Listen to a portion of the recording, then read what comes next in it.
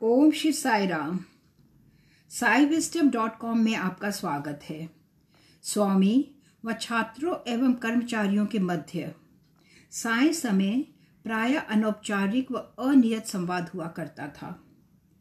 प्राध्यापक अनिल कुमार ने उनमें से कुछ बहुमूल्य ज्ञान के साई मोतियों का चयन कर शेष साई भक्तों के आनंद व लाभ के लिए इनकी प्रस्तुति अंग्रेजी भाषा में की व हिंदी भाषी व्यक्तियों के लिए इन्हें हिंदी में भी प्रस्तुत किया जा रहा है। इस श्रृंखला को आगे बढ़ाते हुए अब हम छठे भाग की ओर बढ़ते हैं, जो कि जुलाई वर्ष 2002 का है।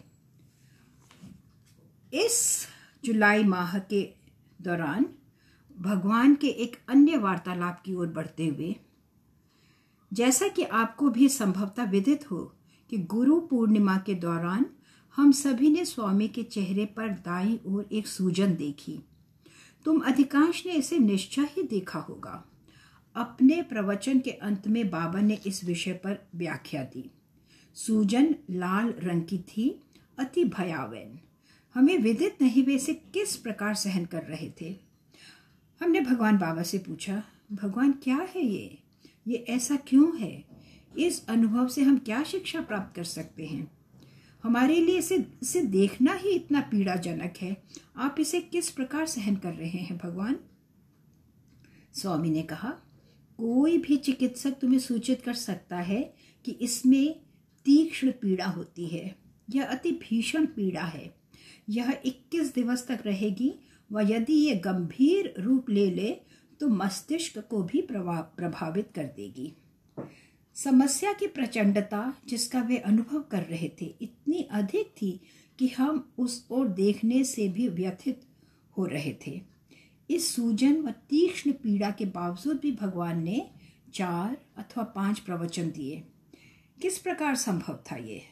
मुझे विदित है कि एक समय वे अपना पूरा मुख खोलने में भी सक्षम न थे, केवल तनिक सा ही। ना ही वे कुछ भी खाने में समर्थ थे।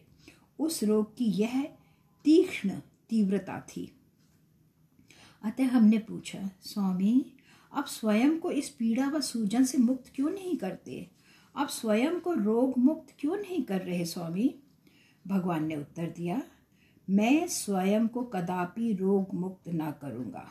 मैं तुम्हारी समस्याओं का उपचार करूँगा।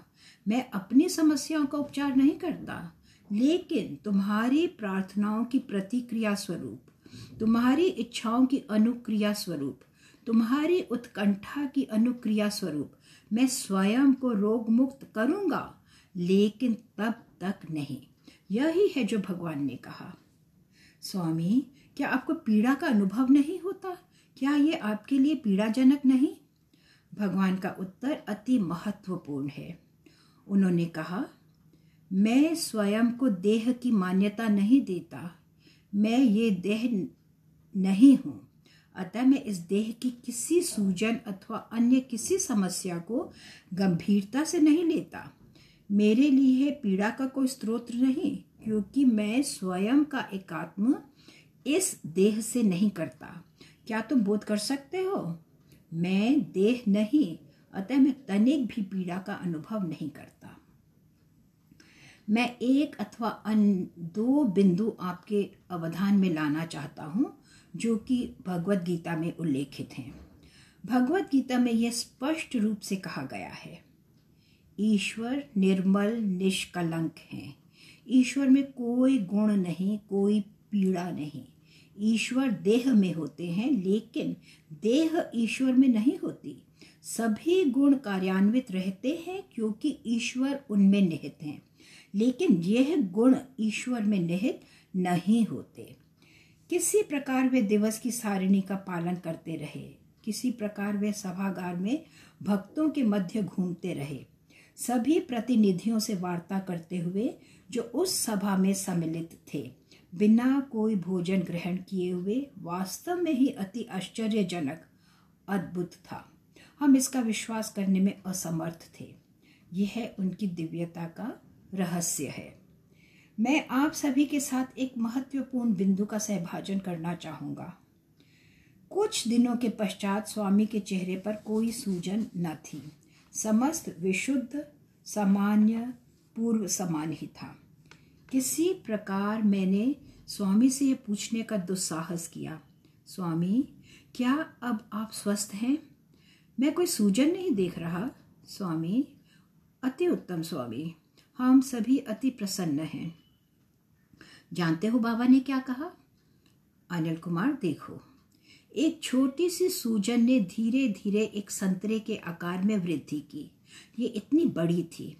जैसे ही धीरे धीरे इसके आकार में वृद्धि होती गई, पीड़ा भी तीव्र होती चली गई। लेकिन आज चूंकि ये अब कम हो गई है, वह पूर्णतया समाप्त हो चुकी है। तनिक इधर देखो, किसी प्रकार का कोई क्षत चिन्ह भी नहीं रह गया। जब भी तुम्हें कोई फोड़ा भी होता है अथवा कहीं कट जाता है तो घाव भरने के पश्चात एक क्षत चिन्ह शेष रह जाता है। यद्यपि ये इतनी बड़ी सूजन थी, वह अब घाव भरने के पश्चात इसका कोई भी चिन्ह, लेश मात्र भी शेष नहीं रह गया। यह है दिव्यता। यह दिव्यता है। जब बाबा ने इसकी व्याख्या दी तो हम सभी अचंभित ही रह गए। शिक्षा जो हमें प्राप्त हुई, बाधा अथवा पीड़ा, बोध अर्थात एक शिक्षा होती है। ईश्वर कष्ट सहते हैं हमें शिक्षा देने के लिए ही। भगवान की प्रतीयमान बाह्य पीड़ा भक्तों को एक शिक्षा संप्रेषित करने का भी अवसर होती है। इस कष्ट का यही अंतर्निहित रहस्य है। जुलाई माह में ही एक अति विशिष्ट वरिष्ठ सज्जन स्वामी के दर्शनार्थ आए। मुझे उनके नाम के उल्लेख करने की आवश्यकता नहीं, लेकिन संदेश महत्वपूर्ण है। वह 83 वर्ष की वयस के थे। उन्होंने कहा, स्वामी, कृपया मुझे आशीर्वाद दीजिए। अब मैं 83 वर्षों का हूँ। मैं अपने जन्मगत स्थान की ओर लौटना चाहता हूँ। कृपया मुझे आशीर्वाद दीजिए। स्वामी ने उन्हें आशीर्वाद दिया, उन्हें कुछ नवीन वस्त्र दिया व इसकी सिलाई के लिए भी कुछ धनराशि। स्वामी ने उनकी पत्नी को भी एक साड़ी भेंट की। तदंतर वहां उपस्थित लोगों से स्वामी ने उन सज्जन के विषय में कुछ चर्चा की। उसी दिवस कुछ समय के पश्चात एक अन्य व्यक्ति ने कहा, स्वामी, शीघ्र ही मैं अपना 60वां जन्म दिवस मनाऊंगा। ओह, ठीक है। वे भी एक अति विशिष्ट व्यक्ति हैं। उत्तम, हम सभी विशिष्ट हैं, लेकिन वह विशिष्ट व्यक्ति उस दिवस वहां उपस्थित थे। हम विशिष्ट व्यक्ति उस दिवस वहां उपस्थित न थे। हम अन्य दिवस पर ही उपलब्ध होते हैं। अतः इन सज्जन ने कहा, स्वामी, मैंने अभी ही जीवन के 60 वर्ष पूर्ण किए हैं व आगामी सप्ताह मेरा जन्म दिवस है। वे पर्याप्त शिष्ट, सक्रिय, सुरुचिपूर्ण पहनावे में थे तथा पर्याप्त वृद्ध न प्रतीत हो रहे थे। स्वामी ने कहा, ये लो।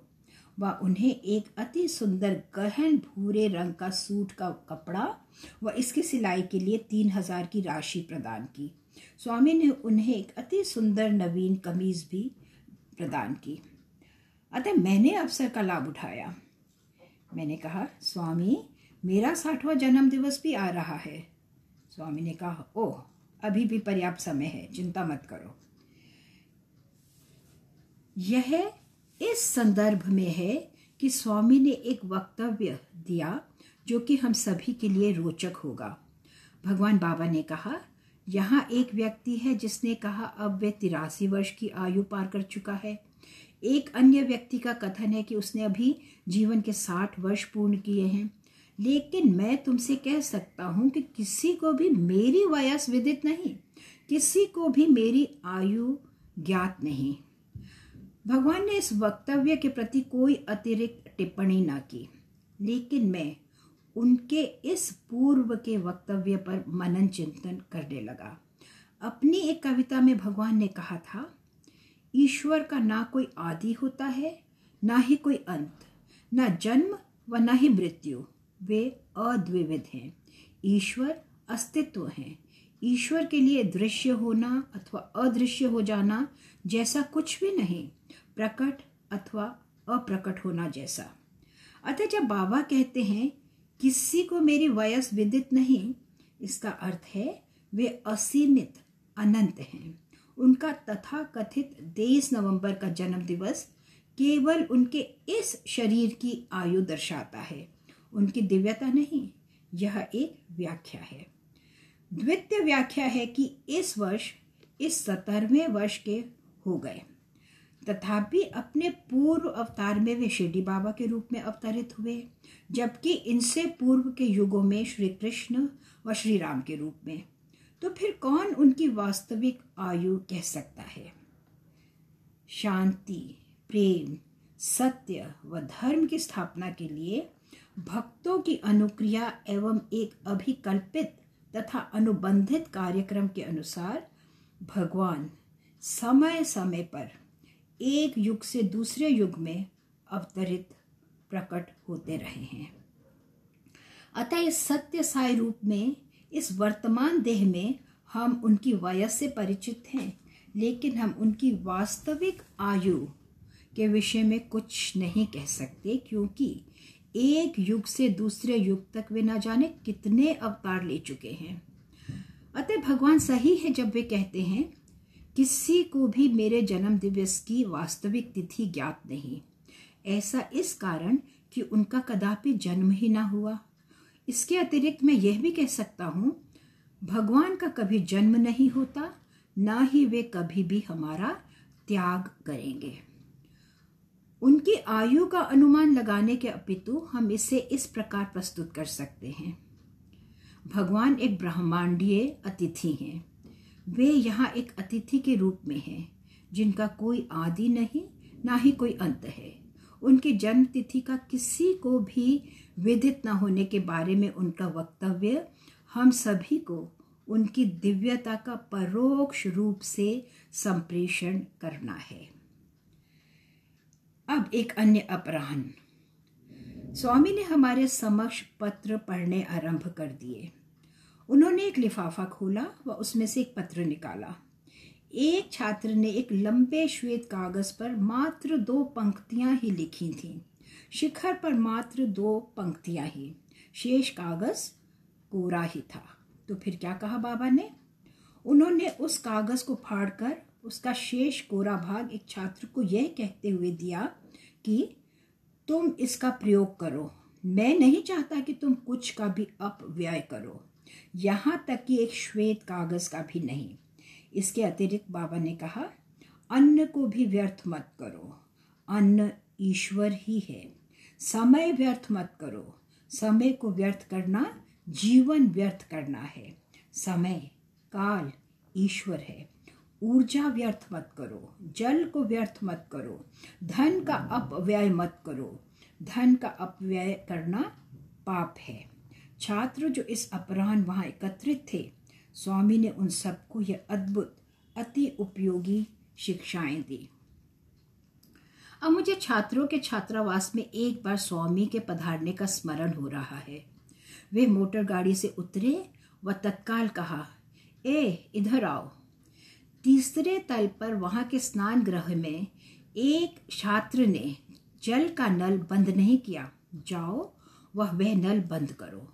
प्रयोग के पश्चात तुम्हें नल को बंद कर देना चाहिए। तुम्हें नल को यूं ही न बहने देना चाहिए व जल को व्यर्थ न करना चाहिए। यही भगवान बाबा ने कहा।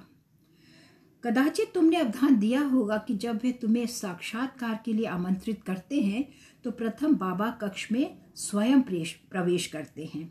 जैसे ही तुम सभी भीतर जाकर स्थान ग्रहण करते हो, बाबा पंखा चालू करते हैं व जिस क्षण तुम वहां से बाहर निकलते हो, स्वयं स्वामी ही इसे बंद कर देते हैं। क्यों?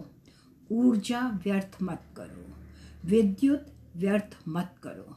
भगवान अपने ही जीवन द्वारा हम प्रत्येक के लिए अत्युत्तम उदाहरण प्रस्तुत करते हैं।